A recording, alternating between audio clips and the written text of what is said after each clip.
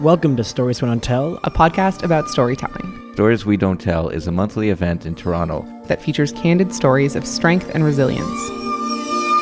I threw out my prayers, they went flying like balloons, and got caught on Gothic ceilings, the most ornate in the world. What a sight, what a privilege to feel those heights, but my prayers stayed up there spinning.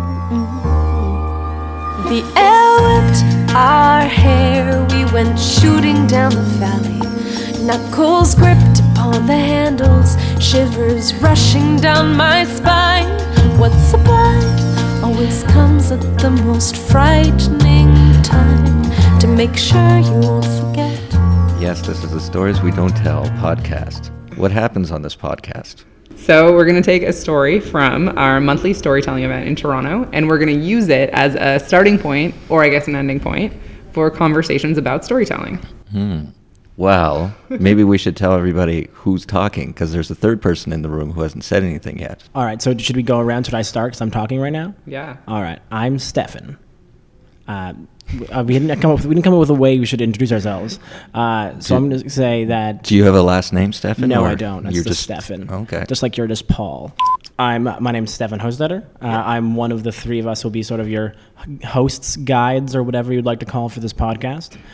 If three things I'm into, that's what we're going to do, are socks, baseball, and the environment.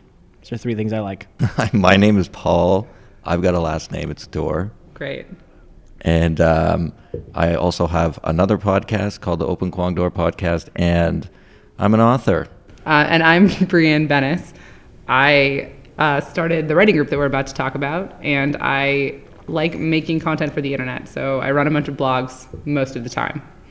And I have a list of failed projects that I won't describe right now that really is how I got here, and they're all weird internet projects. Brianne, you said that you like to start weird projects. But one of the ones that was not weird, well, maybe it was a little weird because it was a little at first, but it's been going for a long time now, maybe, and it does have to do with what we're talking about. Over a year and a half ago now, I gave up on my last internet project, which was basically a website where I really wanted to collect people who were going to write about identity and personal experiences and stuff, and I found it really unsatisfying because I wanted to actually meet with those people and find out what they were about and how they kind of got to the pieces that they were writing. So I decided that instead of a website, I should just start that group, because as it turned out, that was what I actually was looking for. So I got together with a friend of mine and we kind of laid out a structure. And then I, as you both know, pitched it at the Center for Social Innovation at a summit meeting here, and started what is called Let's Get Personal. And what was the structure that you set up? Yeah, so we decided we wanted a personal essay group. So first of all, we were going to look for some kind of, we called them prompts. I still call them prompts, I guess, but that's kind of misleading. So some kind of reading before each meeting, which was going to be from the genre. So classic personal essays or contemporary personal essays. So I really was and am still kind of obsessed with, say, Roxane Gay, Cheryl Strayed, Emily Rapp. So everybody would read the same piece as a basis for conversation and then write some kind of a response to that. So whatever it made you feel or think about or something, just kind of try to get that off your chest. And that would be the less precious piece that everyone would bring and have in common. And then we also had just whatever you were working on at the time. I was in in and out of a few writing groups myself. And the thing that appealed to me about this is that I was starting to write more about myself and all of that as well. So that's what really appealed to me, is the sort of personal angle of it. It was a little weird that we're complete strangers. We didn't know each other at the time. And I think I remember the first time we met, you wrote an essay and I was like, oh, holy shit. This is, I was just thinking if I should swear or not. I think this is a swearing podcast, Paul. But just that we're not just talking about a fun story that sort of happened to me. The point was to really get personal. So the name was both cheesy and true. Mm-hmm. And I know when I started it, I was in this place where I was writing about as you'll hear, because that's the story we're going to use today. Just I was processing a lot of stuff. I was processing a breakup. I was processing some grief. I had lost my dad pretty recently, and I was working through the decision to stop talking to my mom, which is what everyone will get to hear about shortly. Mm-hmm. And it was a lot, and this was a way to work through that and give that its own shape. But I was really apprehensive about trying to just find a writing group in the city and show up with that when I had no idea what the tone was. And it could be like, hello, strangers, I'd like to unload on you now. So I figured that the best way to make sure that I had a room where I could read something like that would be to make that room myself. And what's interesting, actually, is I have the exact opposite experience that Paul did, which was that I had never been to a writing group ever before. And so I just walked in. I came in, I think, actually a couple weeks after you did, Paul, because I couldn't make the meetings from the beginning. I had no idea really what to expect at all. And so when I got there, I was like, oh, this must be what writing groups are like. No. Most of them are not like that. Yeah, and it was exactly sort of, because I don't remember exactly the first essays that you guys read. I remember I brought two things I'd already written before, just because I had no idea what to expect at all. And then we got into it right away. Yeah.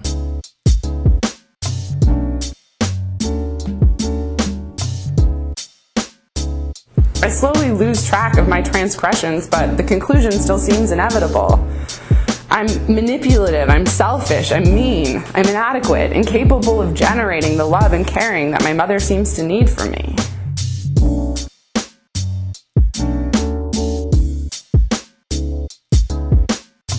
So we were in this place where we were doing this writing group, and we were like, hey, this is really unusual that actually, as it turns out, starting with this story about secrets and shame, which I read at the first meeting, I was like, okay, this might be a lot, and I know that, but I'm just going to do it because this is what I want the space to be. And so we started there, and I think it worked somehow. Mm-hmm. So we kept coming back, and we found that it was working. And I think as time went on, we were happier with the pieces that we were writing. And then we kind of paid more attention to the storytelling scene in Toronto, and like, okay, if I do want to share this, where do I go? Yeah. So we started looking for places to share this if we wanted to at the storytelling scene. And there's a lot of great events in the city, but we were still like, this room doesn't feel like this microcosm of the reference library that we've created. So we decided to do our own. And then the first thing that always matters, of course, is the name. Because the name is, if I understand anything, it's that the name is what makes everything. It became clear that there's all these conversations, all these stories we have that we use to build up our own sense of self.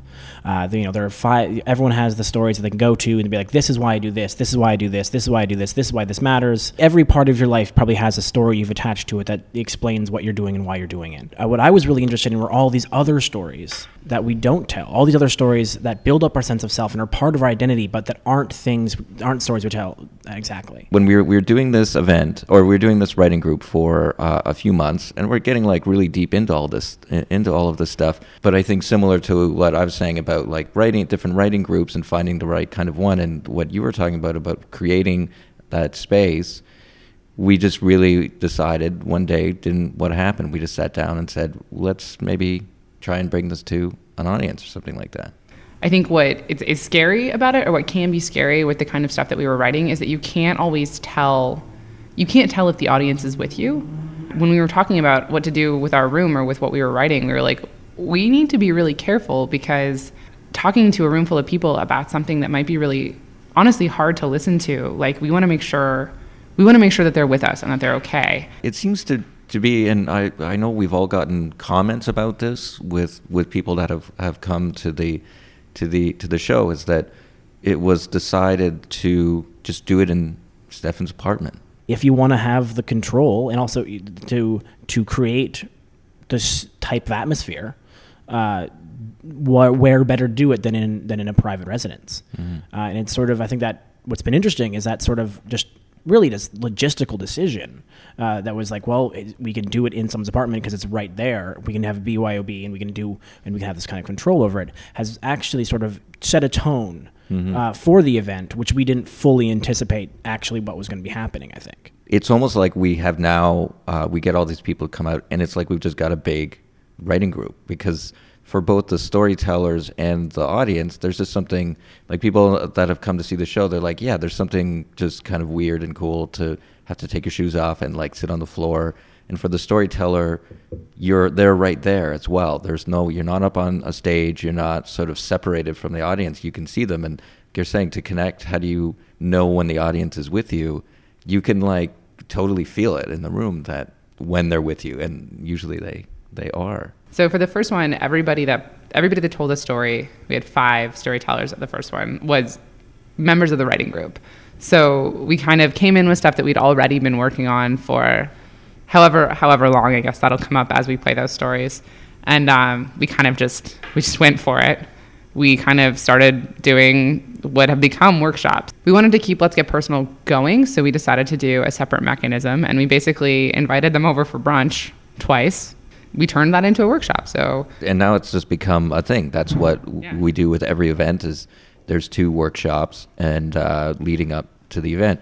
It's something else I think we've talked a lot about in regards to the event is there's the tone of it and why people are coming and the audiences. And what I am just amazed at every month at Stories We Don't Tell is that we kind of have like an amazing audience, like the audiences that come, because they seem to know what they're getting into and they seem into it and they're there to, come and see this. And it's interesting because we're trying to walk a line, I feel, of that we're not a therapy session. And I think there's constantly that sort of tension where you can dip too far into that. Even early on at the Let's Get Personal meetings, it was still this sort of interesting sense of trying to walk that tension of how to is it too much? Is it too much? And is it too much? And also, like, do you start losing the story? Because that's the key. Is that you can tell as personal stories you want or as tough as stories you want, but the difference is whether if it's a story, if it still has that strong structure, it's not a therapy session. You're not just saying a bunch of things that made you sad.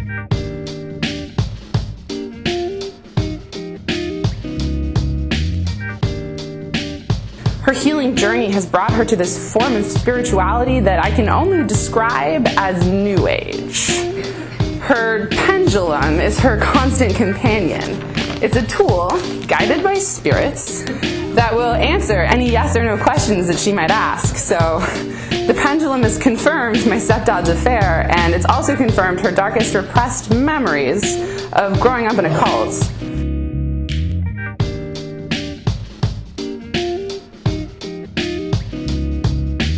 Since this is the first episode, the basic kind of, let's call it loose structure that we're doing, we're sort of taking a story from our events and using that as an anchor or to spark some kind of whatever we want to talk about.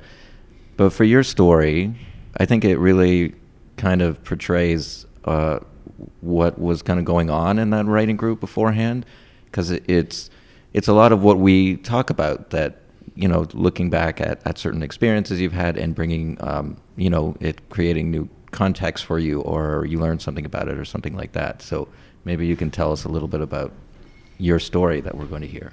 As I mentioned, I was kind of processing a lot of stuff at once at that time, like 2 years ago maybe. And so I started writing in general to just try to like sort my way through it. And what I found was that like once you can get something on a page that makes sense to you, that like it has a start and an end as an essay, whether or not that's true, like a narrative start and end, it was really helpful. But some of the themes in this essay / story that we'll be playing are about secrets and shame and how they reinforce each other.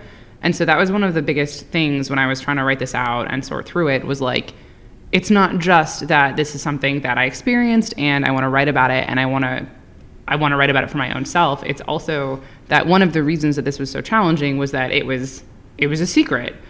With the writing group, like I said, I was looking for a place to share it and not have it be a therapy session and not have it be a kind of discussion where everyone goes silent because someone was vulnerable, but like, hey, this was an experience and it was challenging, and now this is how I'm going to get to the other side of it, and I want a room for that.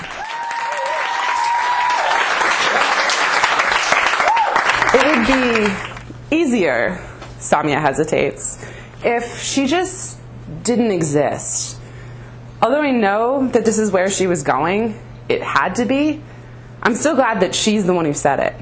It just sounds so flippant, so convenient, as if we're two petulant children wishing away our mother instead of what we really are.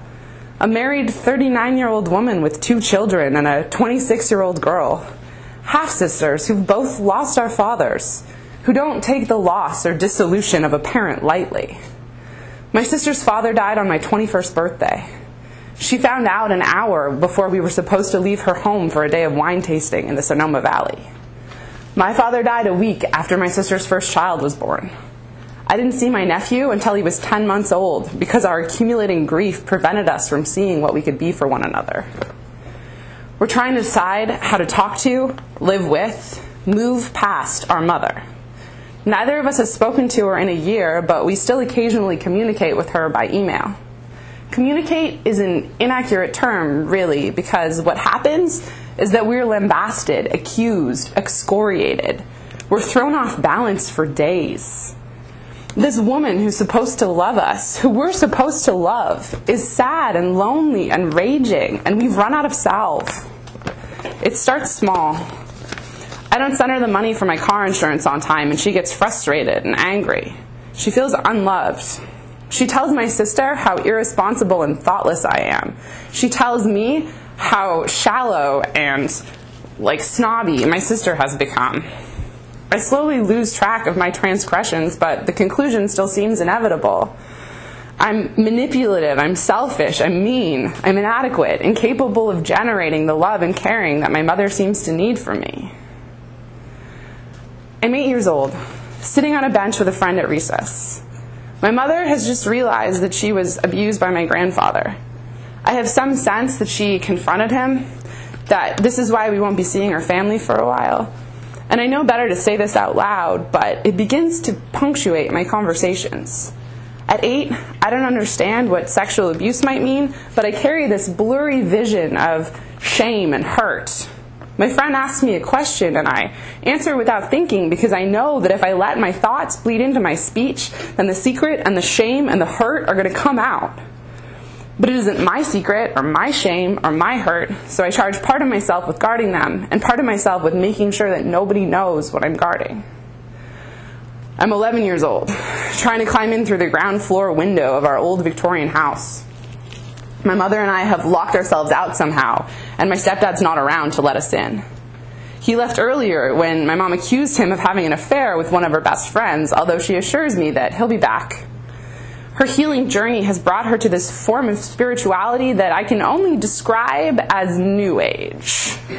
Her pendulum is her constant companion. It's a tool, guided by spirits, that will answer any yes or no questions that she might ask. So the pendulum has confirmed my stepdad's affair, and it's also confirmed her darkest repressed memories of growing up in a cult. In some people, she sees her secrets and her shame and her hurt reflected back, and so she knows that they were abused too, that they're in cults too. She tells me who among my friends have been abused, whose parents are in cults. I try to be as understanding as possible about the shame and the hurt that my friends must be experiencing, and I know not to mention it to them directly, but I charge part of myself with guarding their secrets and part of myself with making sure that they don't know that I'm sharing their burden. She becomes obsessed with exercising our home, our lives. Once, when we move, she throws out many of my stepdad's clothes because of their malevolent energy. The by-the-minute psychic that she calls when nobody's home tells her that she's going to win the lottery. So she decides to replace the furniture in my bedroom and her office and our living room on credit. I have this sense that she's spoiling us with money that she doesn't have yet, but I'm not sure how to ask if it's okay. She tells me that we deserve nice things. We start to see her family again. We form tentative relationships with my grandmother, and then my uncle dies. I'm not sure which part of myself to give to these people. My mother and my sister are able to draw on their established relationships to feign normalcy, but at 11 and then 13 and then 16, I can barely feign normalcy to begin with. This family knows about the secrets and the shame and the hurt, but I'm still pretty sure that I shouldn't talk about it, so I just don't talk about anything at all. My mother accuses me of not loving her family as much as I love my father's family, of not trying hard enough. She is hurt and then angry when I say that I barely know them, that they don't feel like family to me at all. When she drives me to college my sophomore year, we don't make it out of our town before I call my stepdad because she and I are fighting so much that she almost hit me with her open palm and then almost hit a pedestrian with the van. He talks me down, and somehow she and I make the 2-day trip to school. A month later, she calls me to tell me that her biopsy has come back and she has cancer. Soon she begins chemo and radiation, and it is as horrible as the movies have led me to believe. I drink away most of the semester, and more secrets start to punctuate my conversations. When I walk past anyone on campus, I want to stop them. I want to ask them how their lives are proceeding so normally. I want to yell at them that my mother was abused and her parents were in a cult and my stepdad had an affair and her brother died from cancer and now she has cancer. Shortly after she goes into remission, my father's diagnosed with Alzheimer's disease. It feels to me like there are only so many memories and so many stories that we all must share. I'm not sure that I'll ever get to know my mother because she changes with every memory that she uncovers. Her reality and her history have been evolving since I was 8 years old, maybe longer. I'm not sure that I'll ever get to know my father either because he was already losing his memories years before I understood how precious they were. When he dies, I can't contain my grief anymore. I don't have any more parts of myself to charge with this. I forget how to interact with my peers. I'm not sure how to have a real conversation because I don't have the means to cull the secrets and the shame and the hurt from the thoughts, feelings, and ideas that I know I'm allowed to share. When I tell my mother that I can't spend Christmas with her because I can barely get out of bed, she tells me that I'm manipulative, that I'm lying, that I'm using this loss to my advantage. She tells my sister that I'm possessed. Samia and I have begun to catalog our scars. For the first time, we're able to talk openly about the secrets and the shame and the hurt that we've been harboring for our mother, about the anxiety we feel about adequately maintaining relationships, about how just seeing her number on call display can leave us reeling for days. Does everybody feel like this?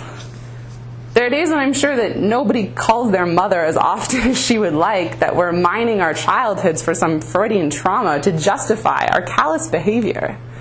But there are also days when I'm sure that I've never been possessed, that my friends didn't grow up in cults, and that I'm slowly building and testing the new foundations of the reality where I'll spend the rest of my life.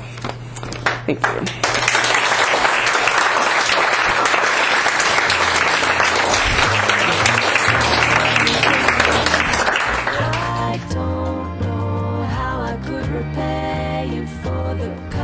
You can find us online at thereapers.org because we're in the life collecting business. Today's episode of Stories We Don't Tell is brought to you by your favorite boutique data collection firm, Misplaced Metrics. Thanks to Rihanna for our theme music. You can find out more about her in the show notes or at rihanna.ca.